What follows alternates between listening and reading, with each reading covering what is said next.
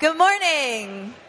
We'd like to welcome you to church this morning. Please stand and join us as we begin our service of worship by singing our praises to God together.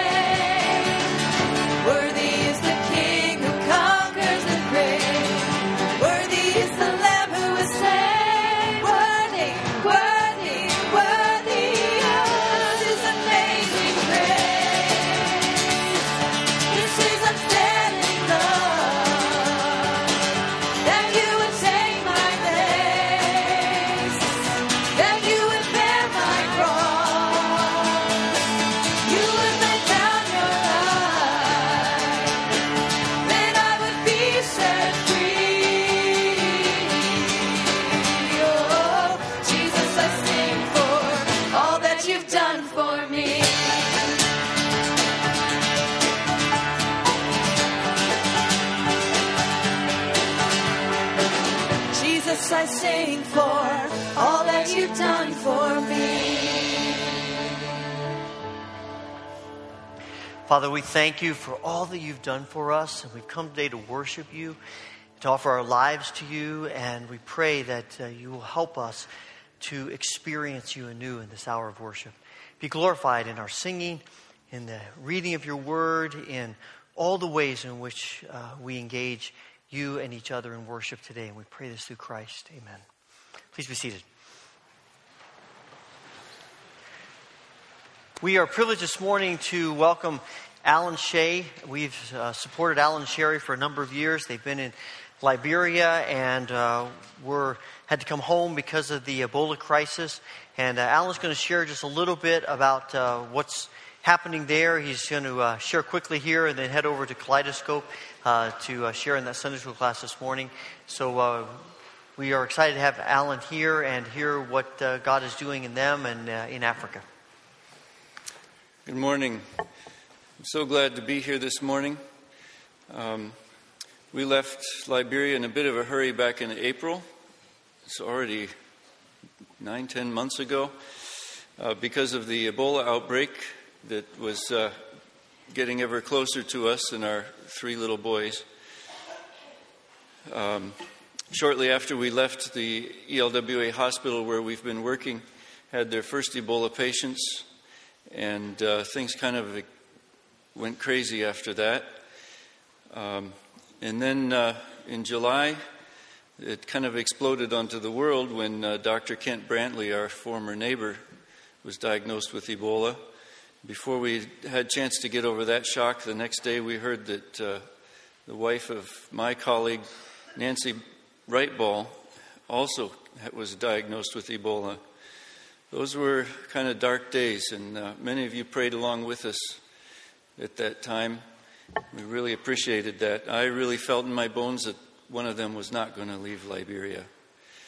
But the Lord worked out a miracle. They were both medevaced to Emory University and were released Ebola-free.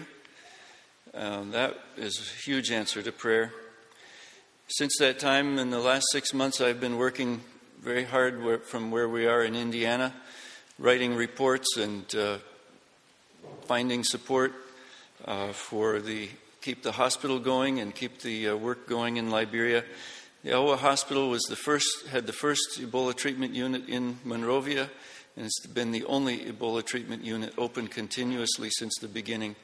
And it has been the only hospital open for anything but Ebola. All the hospitals, all of the healthcare in Liberia completely shut down. And many hundreds of people have died of simple diseases that couldn't get care.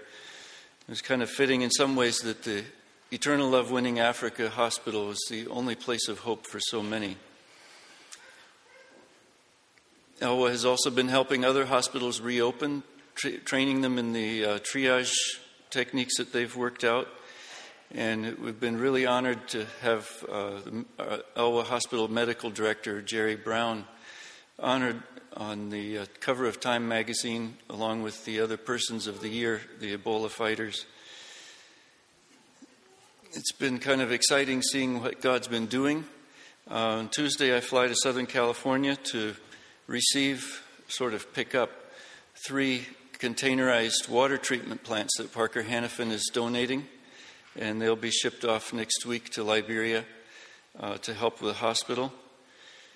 After all these thousands of deaths in the last 9 months since this began over a year ago, it's really encouraging to hear the news this week that there were only 2 new Ebola cases in Liberia in the last week. And nationwide, they only had 10 patients in treatment. It may be getting to the end of Ebola, we pray it will, but it's not going to be the end of this epidemic. There's a lot of social stigma for the people who've survived.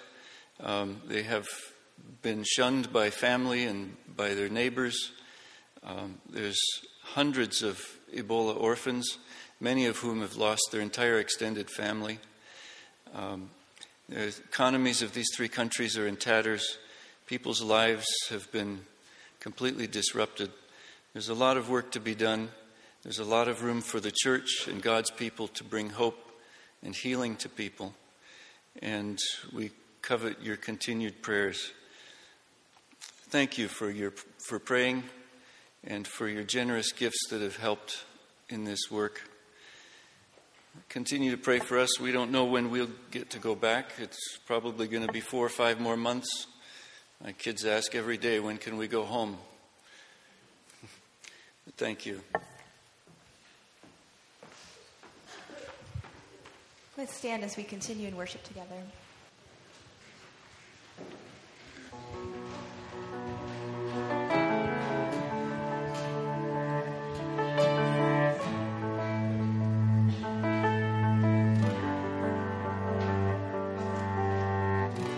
You call me out upon the waters,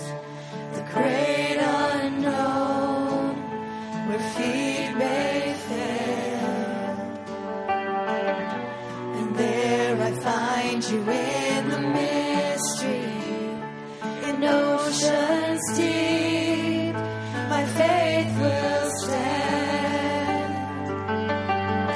and I will call upon your name, and keep my eyes above the waves.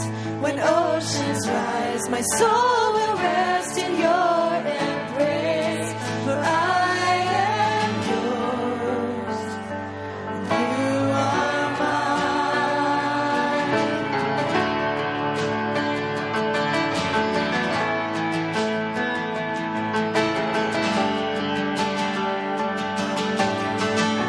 Your grace abounds in deepest waters. Your sovereign hand will be my guide. Your feet may fail and fear surrounds me. You've never failed, and you won't start now. And I will call upon your name,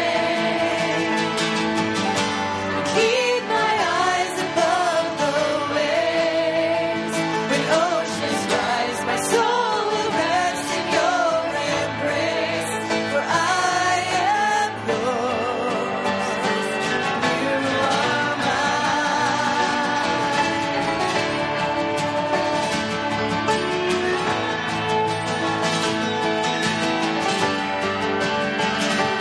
You are mine.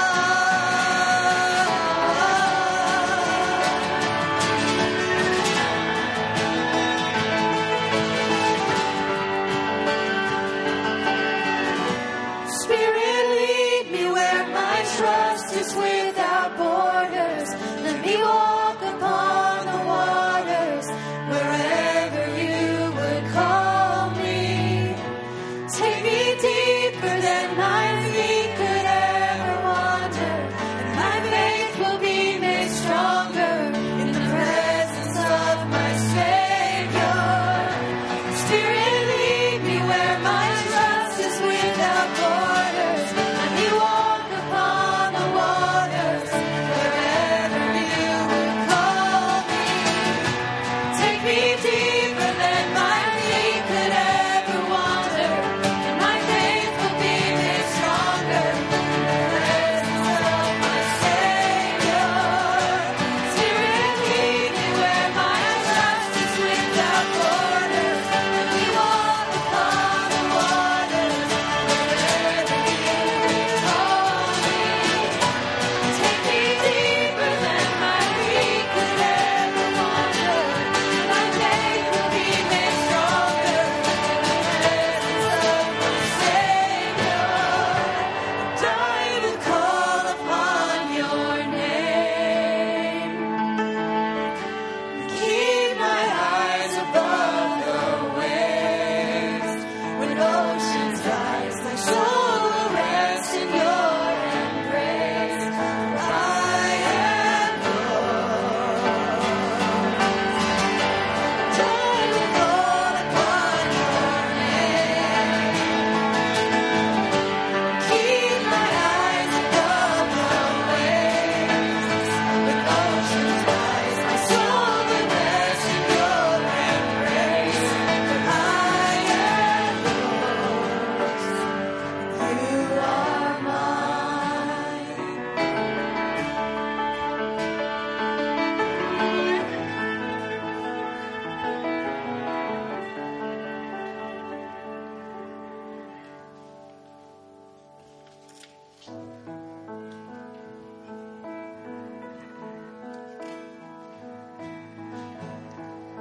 The moon and stars, they wept. The morning sun was dead. The Savior of the world was fallen. His body on the cross, His blood poured out for us. The weight of every curse upon Him.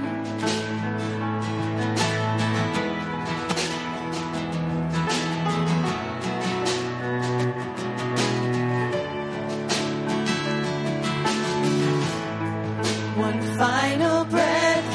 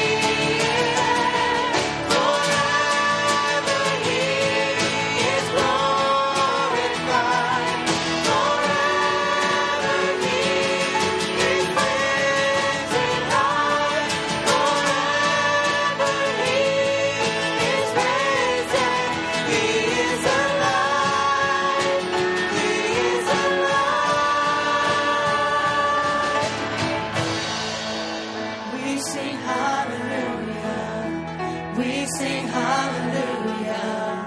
We sing hallelujah. The Lamb is overcome. We sing hallelujah. We sing hallelujah. We sing hallelujah. The Lamb is overcome. We sing hallelujah. We sing hallelujah. We sing hallelujah. Forever He is glorified. Forever He is lifted high. Forever He is risen. He is alive. He is alive. And forever He is glorified. Forever He is lifted high. Forever He is risen. He is alive. He is alive. We sing hallelujah. We sing hallelujah. We sing hallelujah. The Lamb is overcome. You may be seated. I'd like to invite the ushers forward to assist us in the giving of our tithes and offerings.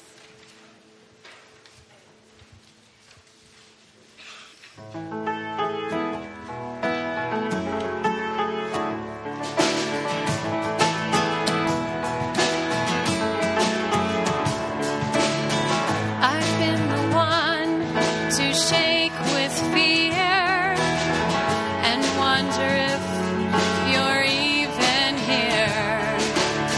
I've been the one to doubt your love.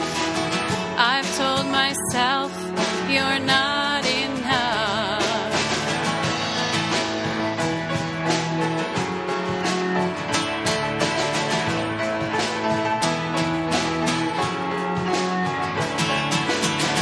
I've been the one to try and say I'll overcome by my own strength. I've been the one to fall apart and start to question who you are. You're the one who conquers giants. You're the one who calls out kings. You shut the mouths of lions. You tell the dead to breathe. You're the one who walks through fire. You take the orphan's hand.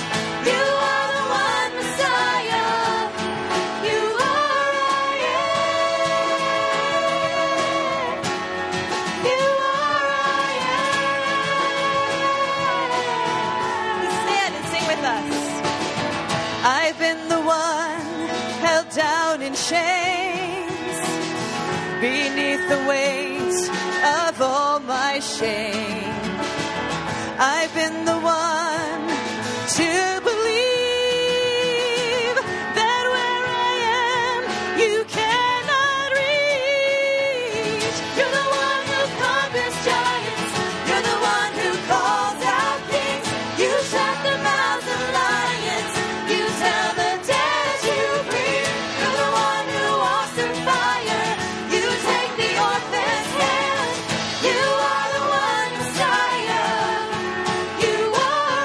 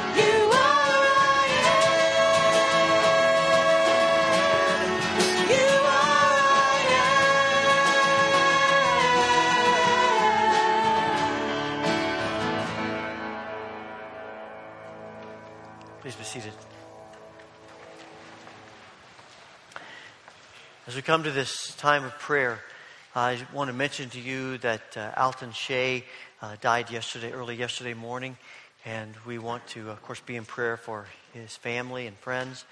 His service, memorial service, will be next Sunday at 3 o'clock here at the church, and to make you aware of that. And there are other needs I know that are on our hearts and minds as we gather for worship. As we pray together, if you'd like to come and use the altar rail as the place where you offer your prayers, please come and join me.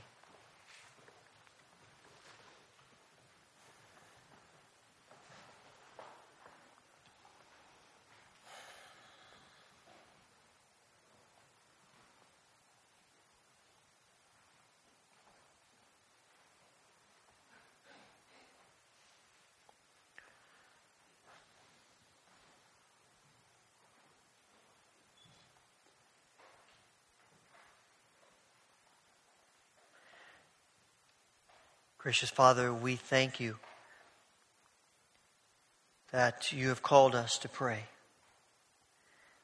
We come to this moment of prayer because we know we need you, because we know that you alone are the answer to the burdens that we bring, because you are perfectly good, and perfectly holy, and perfectly powerful to answer our prayers in the way you know is best. This morning we pray for all who grieve. We think especially of the family and friends of Alton Shea. We ask for your comforting presence upon each of them. We pray for all who are struggling with illness and pain. And we think especially of Jill Tyson and Priscilla Waltz.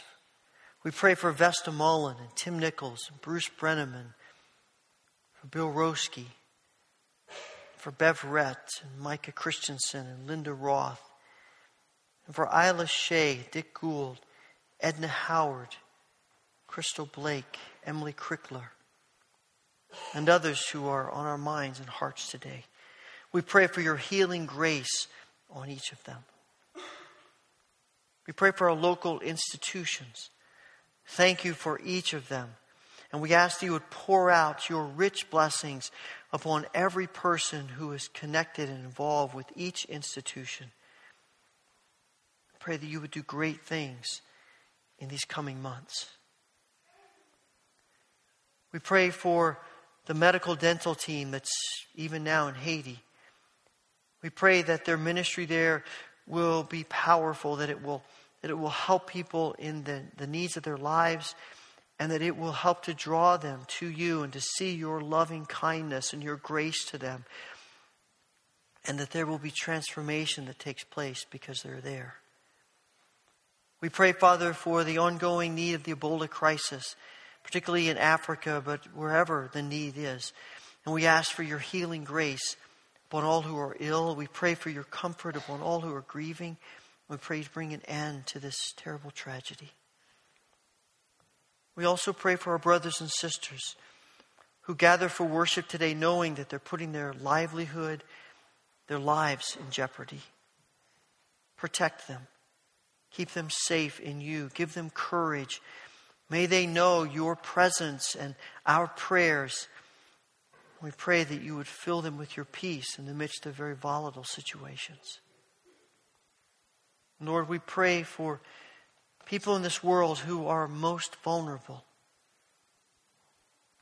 particularly to the machinations of greed and power, violence and war. We ask, Father, for your grace upon each of them and for your church in the midst of them, that they will somehow, through your people, through the witness of your Spirit, know your loving kindness. Father, we pray that you would teach us anew this day and every day that this is the day you have made.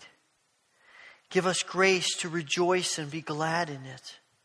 We pray that you would continue to deepen our realization of who you are, and that we would continue to cling to you for strength and transformation. We pray all of this through our Lord and Savior, Jesus Christ. Amen.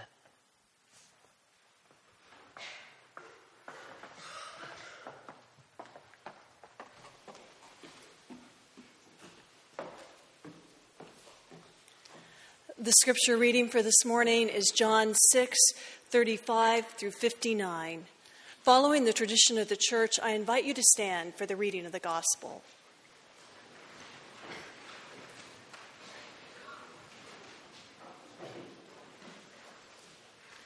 Then Jesus declared, "I am the bread of life.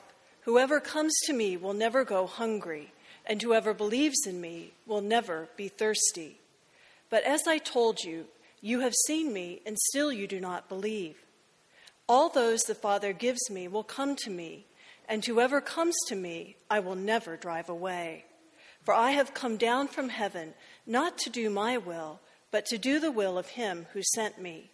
And this is the will of him who sent me, that I shall lose none of all those he has given me, but raise them up at the last day. For my Father's will is that everyone who looks to the Son and believes in him shall have eternal life, and I will raise them up at the last day." At this, the Jews there began to grumble about him because he said, "I am the bread that came down from heaven." They said, "Is this not Jesus, the son of Joseph, whose father and mother we know? How can he now say, 'I came down from heaven'?" "Stop grumbling among yourselves," Jesus answered. "No one can come to me unless the Father who sent me draws them, and I will raise them up at the last day. It is written in the prophets, 'They will all be taught by God.' Everyone who has heard the Father and learned from him comes to me. No one has seen the Father except the one who is from God. Only he has seen the Father. Very truly, I tell you, the one who believes has eternal life. I am the bread of life. Your ancestors ate the manna in the wilderness, yet they died. But here is the bread that comes down from heaven, which anyone may eat and not die. I am the living bread that came down from heaven. Whoever eats this bread will live forever. This bread is my flesh, which I will give for the life of the world." Then the Jews began to argue sharply among themselves. "How can this man give us his flesh to eat?" Jesus said to them, "Very truly, I tell you, unless you eat the flesh of the Son of Man and drink his blood, you have no life in you. Whoever eats my flesh and drinks my blood has eternal life, and I will raise them up at the last day. For my flesh is real food, and my blood is real drink. Whoever eats my flesh and drinks my blood remains in me, and I in them. Just as the living Father sent me, and I live because of the Father, so the one who feeds on me will live because of me. This is the bread that came down from heaven. Your ancestors ate manna and died, but whoever feeds on this bread will live forever." He said this while teaching in the synagogue in Capernaum. May God add his blessing to the reading of his word. Before you're seated, take a moment, share a word of greeting with others who are here in worship today.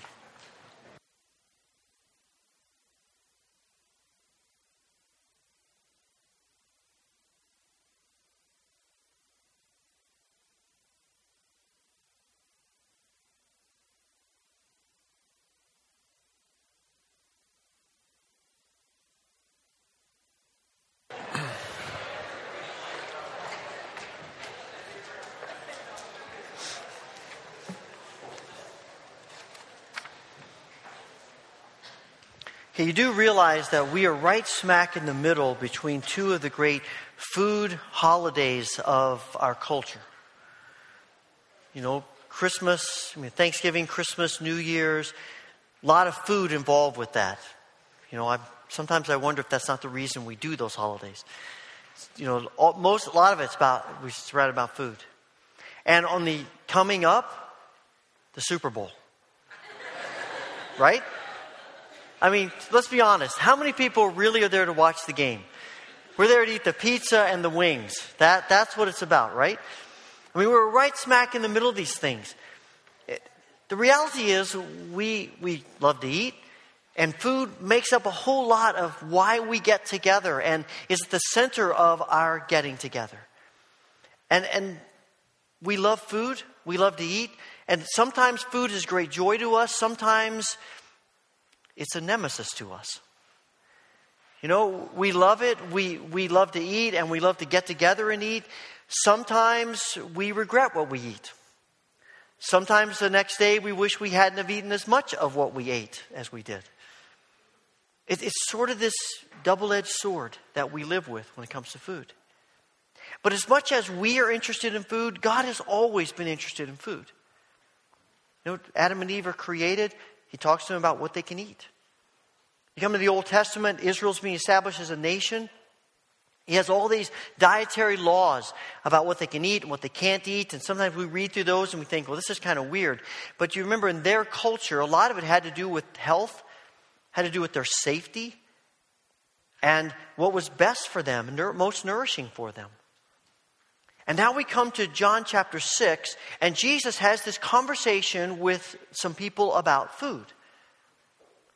This is on the heels of what we didn't read, but at the beginning of chapter 6, Jesus is out teaching the people, and there's this huge crowd. The count is 5,000 men.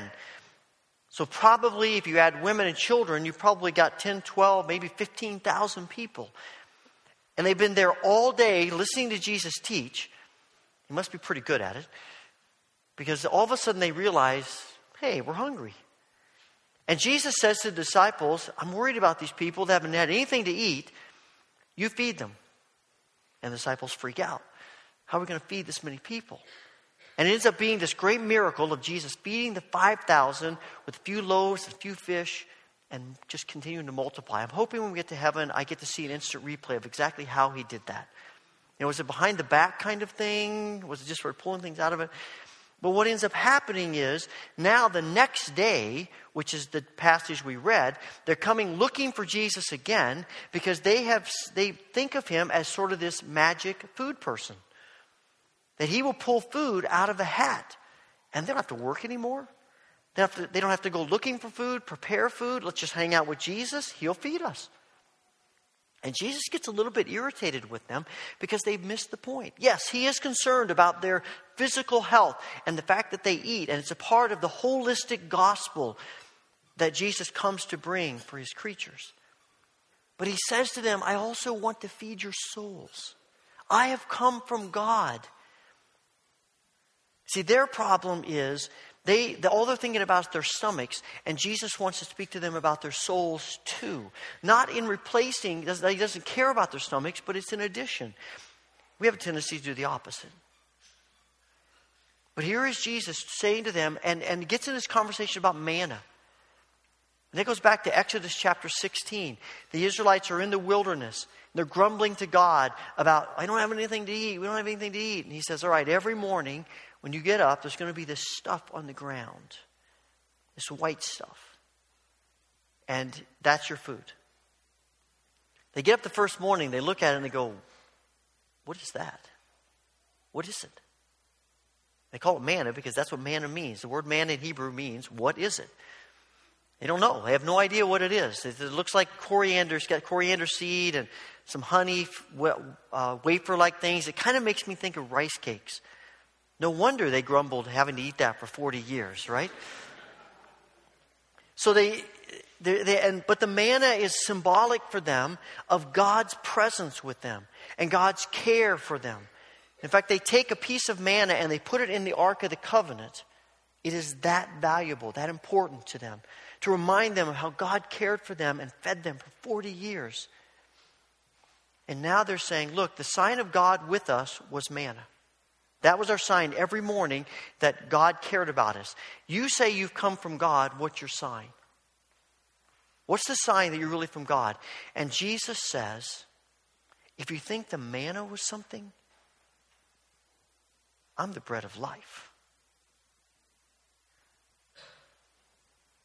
I am not just food for your bodies, I'm food for your souls, eternal food.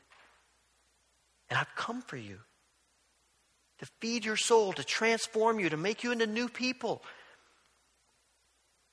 And everybody who eats of me will be changed. You know, bread is sort of the universal staple of the world. Most cultures, bread is at the heart of every meal. And, you know, it is something that that Jesus takes that term because it is so important to their culture. And it's just sort of this generic word for food. And he says, I've come to be the bread of life for you. I've come to transform you. I've come to be the presence of God to you. And I love the way verse 53 in the Message talks about how we are nourished if we have a healthy appetite for Jesus, who's the bread of life. Having a healthy appetite. It's this yearning. It's a hungering for Jesus is what he's asking of us. And the minute I start thinking about hungering, I automatically go to Matthew 5:6, where Jesus in the Beatitudes says, "Blessed are those who hunger and thirst for righteousness, for they will be filled." What does it mean to hunger for Jesus? What does it mean to hunger and thirst for righteousness? It is this yearning in us for Jesus.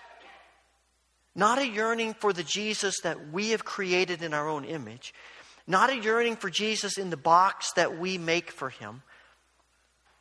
But a yearning for Jesus to be who he is. For Jesus to be who he says he is. And a yearning for Jesus means that we want to speak as Jesus speaks. We want to think like Jesus thinks. We want to act like Jesus acts. Instead of trying to confine Jesus, we want to set Jesus free. And we want all of our life to be shaped by Jesus. This hungering, this yearning for him. And Jesus says he's the bread of life, and if we hunger for him, we'll be blessed. But it's not just hungering for him. You know, you can sit at a table and have this awesome meal put in front of you, and it smells great and it looks great. But if you don't eat it, you don't gain anything from it. We get no nourishment from looking at food. We get no nourishment from smelling food.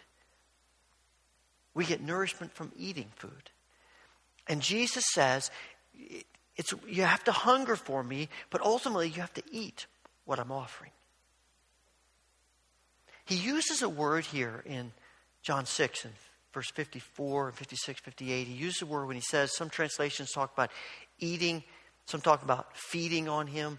But he uses a word, and there are a lot of words, different words in Greek that you could translate eat. But this word has the essence of chewing.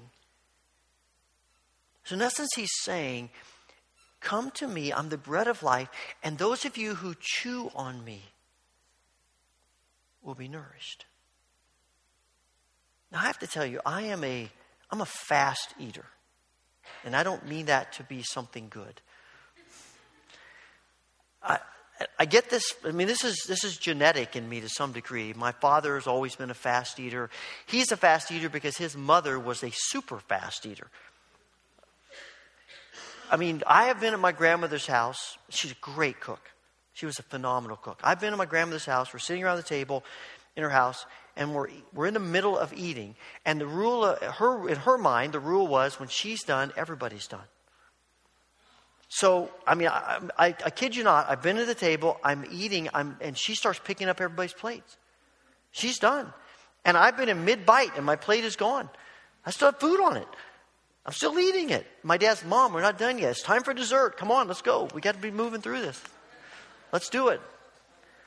And I think because of that, I never really learned to savor food. It was more a case of how fast can you eat it. Always about quantity, not quality. And I think sometimes we treat Jesus, the bread of life, that way. How fast can we do our devotions? We make the checklist. You know, we do our spiritual disciplines, and it's all about just getting it done so we can move on to something else.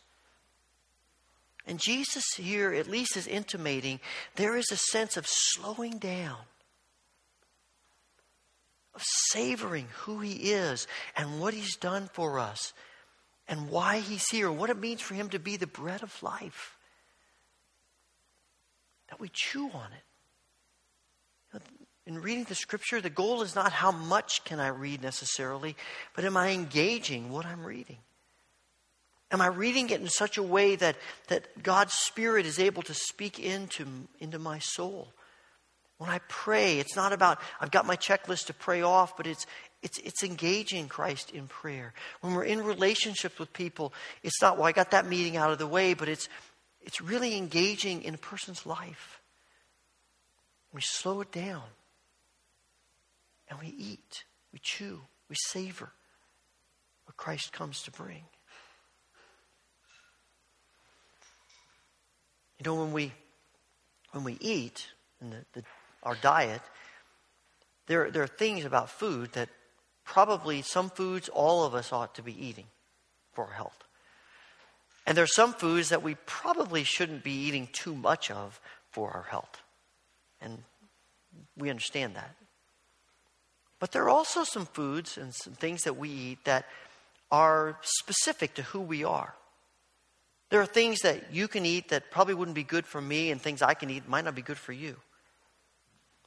Since I was a small child, I have wrestled with migraine headaches. And I have lately discovered, and I've been in denial about this for a while, is that coffee is one of my headache triggers. And I keep, Lord, couldn't it be something else? Couldn't it be broccoli? I love coffee. I love the aroma of coffee when you pop open the container when it's brewing. I love the taste of coffee. I don't put anything in it, just black. I love the caffeine from coffee.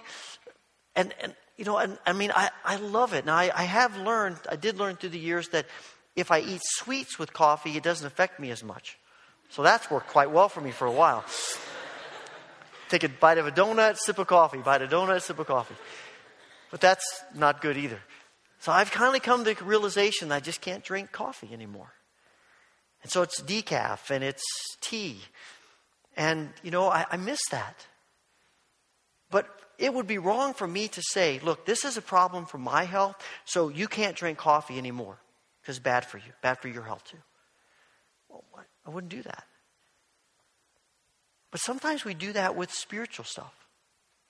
Now, this is what God is saying to me, so He must be saying that to you. This is the way I engage Christ, so you have to engage Christ the same way. Now, there are some general things that all of us need to be taking heed of. We all ought to be paying attention and realize Micah 6, act justly, love mercy, walk humbly with your God. That's a non-negotiable for all of us. The 10 Commandments, non-negotiable for all of us. Love the Lord your God with all your heart, soul, mind, and strength. Love your neighbors yourself. That's a non-negotiable for all of us. Being in the Scriptures and being people of prayer, non-negotiables. But how we read Scripture, the pace, what we read, how we go about praying. For some, we probably all ought to have some time for solitude. But some people, that is what feeds their soul, and solitude is what they run toward. Others of us are fed as much by activity for God. Some people, we're all called to be generous, but some people are called to be extravagantly generous. You read the Scriptures, there's really only one person that I can think of who is asked to sell everything they have and give it to the poor. Not everyone is asked to do that. We're all asked to be generous.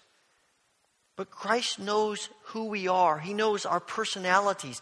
He knows the things that the way we need to be nourished, our shortcomings, and the difficulties that we are going to face, and the ways in which we engage Him most effectively.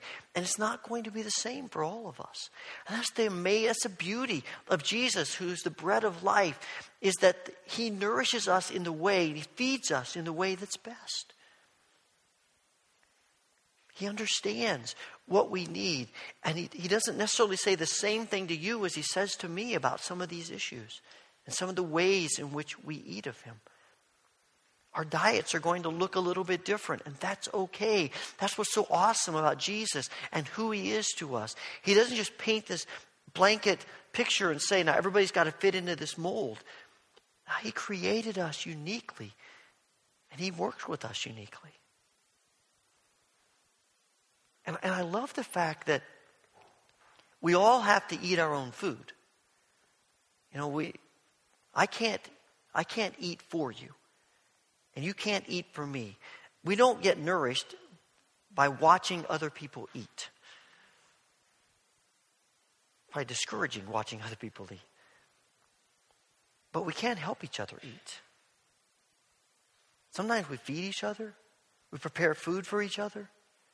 We encourage each other.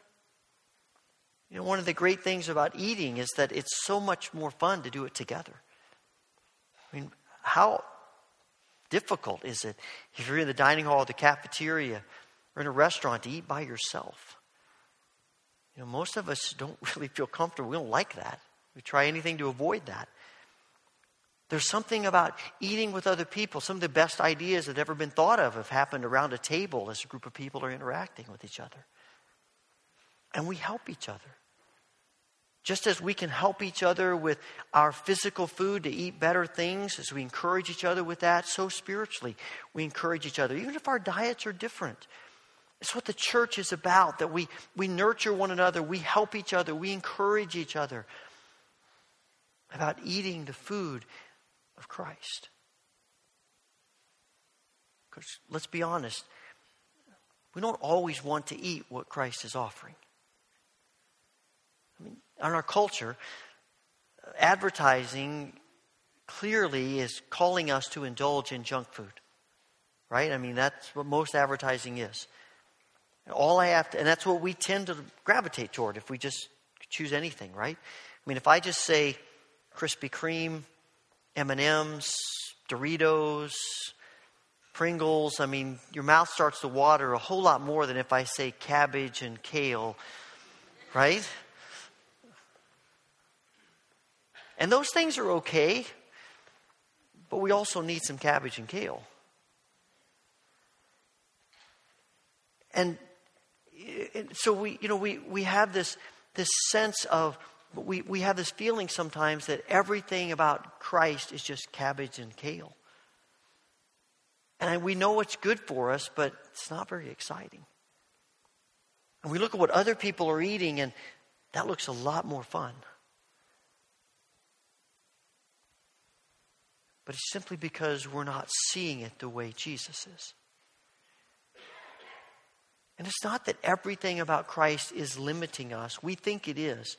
We think sometimes that the diet of Christ as the bread of life is just confining and limiting. It is not. It's the best thing in the world. Because is our ultimate goal just to eat food that is exotic and exciting, or is it to be nourished and to be healthy? And Jesus, the bread of life, offers us health. It's what's so awesome about this declaration that he makes. He's saying, I want to give you what is healthy and good for you. And sometimes that involves these great desserts that we get to enjoy. And sometimes it involves food that may not be quite as exciting, may not grab our taste buds quite as much, but it's good for us and we need it. And the great thing about the kingdom and about Jesus as the bread of life is that he gives us a balanced diet. See, we have convinced ourselves that it's all hard stuff, and it's not even close to that. I think about what the prophet Jeremiah says, or what God says to him. I know my plans for you. They're not to harm you, but to prosper you. And when we start eating Jesus, the bread of life, when we are feeding on him, when we are surrendered to him and open to him, and our lives are about him, we discover that the bread of life is always good. It's grace and love and peace and joy and transformation. It is life and health. It is what we were created to experience. It is the satisfaction and the fulfillment of the deepest longings and hungerings of our hearts and our souls. That's what Jesus comes to bring. And it's more amazing and awesome than we could ever imagine. Back when I was in grade school, our family went to a state park one week in Indiana for a vacation. And as was always our practice, when we were on vacation is we always went to church on Sunday wherever we were. That led to some interesting experiences. We used to go down to Tennessee on vacation, and we out in the mountains, and we used to go with this other family to the Macedonia Missionary Baptist Church, and that place was wild. If they had pulled out snakes, I wouldn't have been surprised for a minute. I mean, it was craziness. And I've been to all kinds of places. And that year we decided that the park offered a service on Sunday morning, so we just stay there. So we got up that morning, 7:30, 8 o'clock. We had a big breakfast, which was unusual. My dad was a pastor, so usually Sunday mornings are kind of rushing around and getting out the door. So we had this big breakfast, bacon, eggs, pancakes, sausage, the whole thing. And so the service was about 9 o'clock, and so we went over to where this outdoor service, and we're sitting in these chairs. There were probably 50, 60 people there. And when the minister got done with the sermon, he began to introduce communion. And as he was talking about it, we had trays with bread in them and trays with cups in them. And we were passing them down the rows back and forth. And the 5 of us were sitting there, my 2 sisters, my mom and dad, and my younger sister, who was probably 5 or 6 years old, was sitting next to me at the end of the 5 of us. And the tray came down the row from this end, and there was a gentleman sitting next to her. And he took the tray from the person next to him, and he took off a piece of bread, and he turned and he handed it to my sister. And my little sister looked at him and, with complete innocence, said to him, "Oh, no thank you. I couldn't eat another bite."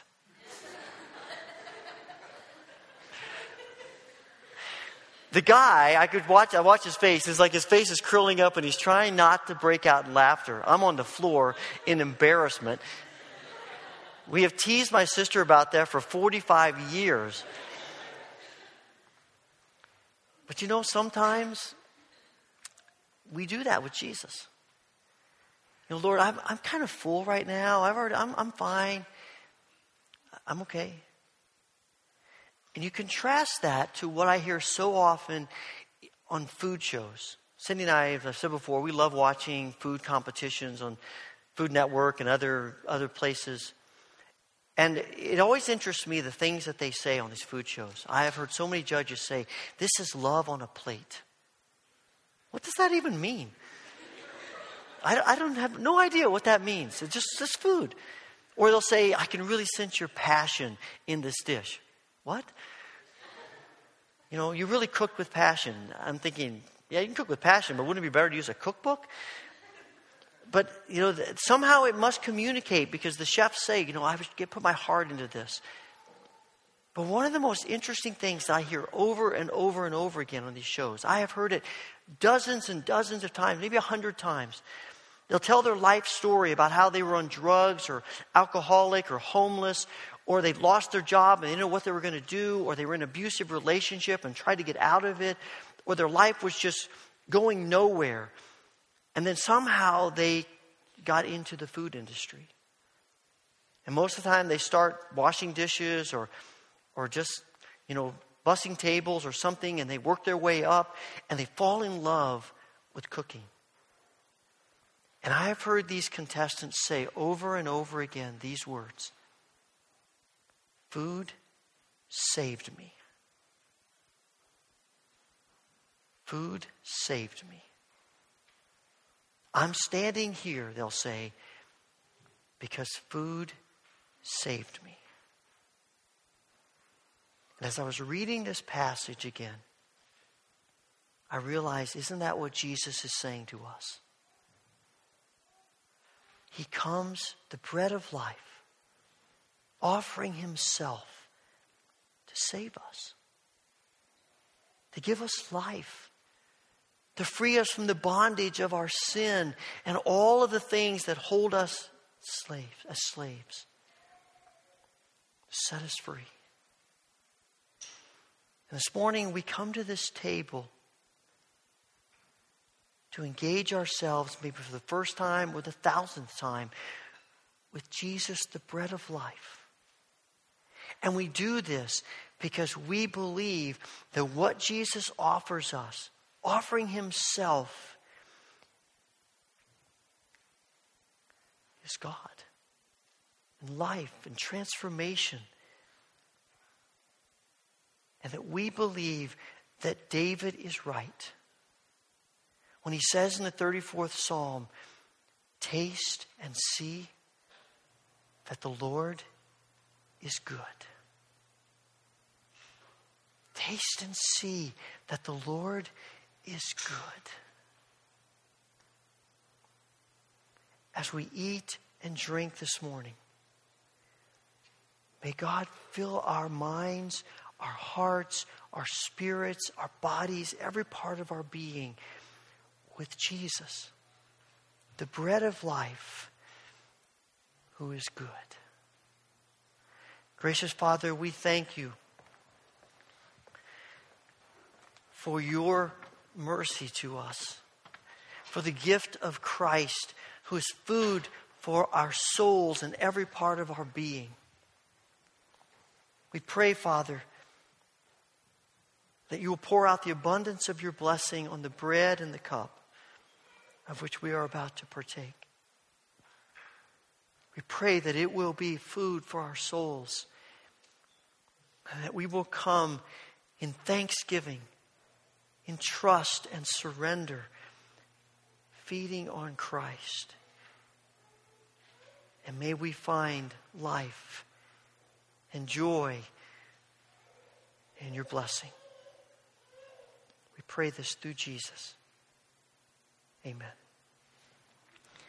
On the night that Jesus was betrayed, meeting with his disciples, he took bread. He gave thanks to the Father in heaven, and then he broke it. And he gave it to his disciples, saying, take, eat. This is my body, which is broken for you. Do this in remembrance of me. And on the same night, he took the cup. Again, he gave thanks to the Father in heaven and gave it to his disciples, saying, drink from this, all of you. For this is my blood, which is shed for your sins and the sins of all people. Every time you do this, do it in remembrance of me. As you're released by Rose, come to the front, tear off a piece of bread, dip it into the cup, eat it, and then you can return to your seat by the outside aisles. The altar is always open if you'd like to stay and pray. If coming to the front is difficult for you, we have trays and bread and cups. We're happy to serve you in your seat. And I also have gluten-free wafers here. If you would like those, just let me know as you come to the front. We practice open communion at the Wesleyan Church. This might be the very first time you've ever worshiped here, but if you come today with your heart open to God, with a desire in your heart to feed on Him and to be nourished by Him, then you're invited to come and receive these gifts from our gracious, loving Heavenly Father.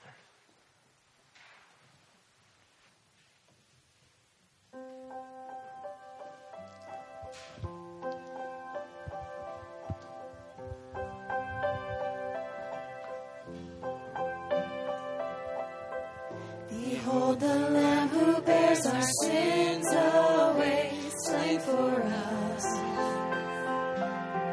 And we remember the promise made that all who come in faith find forgiveness at the cross. So we share in this bread of life, and we drink of His sacrifice as a sign of our bonds of peace around the table of the King.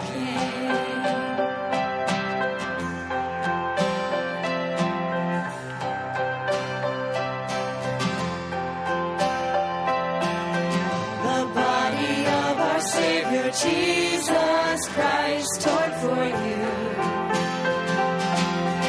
Eat and remember the wounds that heal, the death that brings us life, paid the price to make us one. So we share in this bread of life, and we drink of His sacrifice as a sign of our bonds of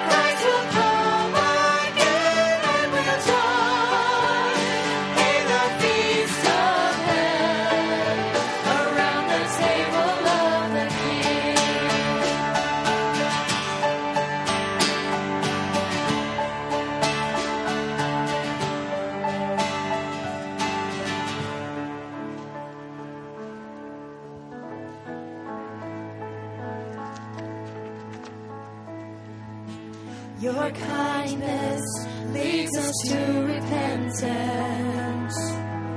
Your goodness draws us to your side. Your mercy calls us to be like you. Your favor is our delight. Every day we'll awaken our praise and pour out a song from our hearts. You are good. You are good. You are good. And your mercy is forever. You are good. You are good. You are good. And your mercy is forever.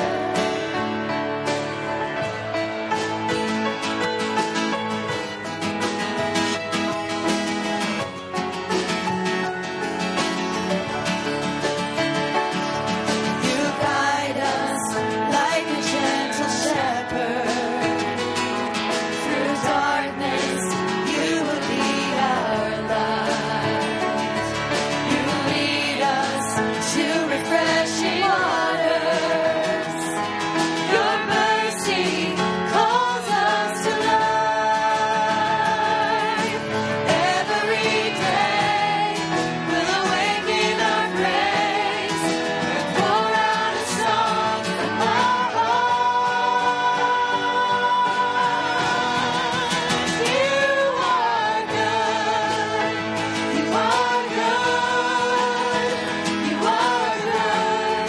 And your mercy is forever. You are good. You are good. You are good. Your mercy is forever.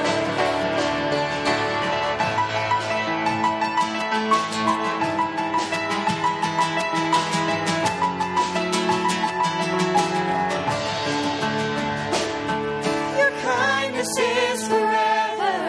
Your goodness is forever. Your mercy is forever. Forever. Your kindness is forever. Your goodness is forever. Your mercy is forever. Forever. Your kindness is forever.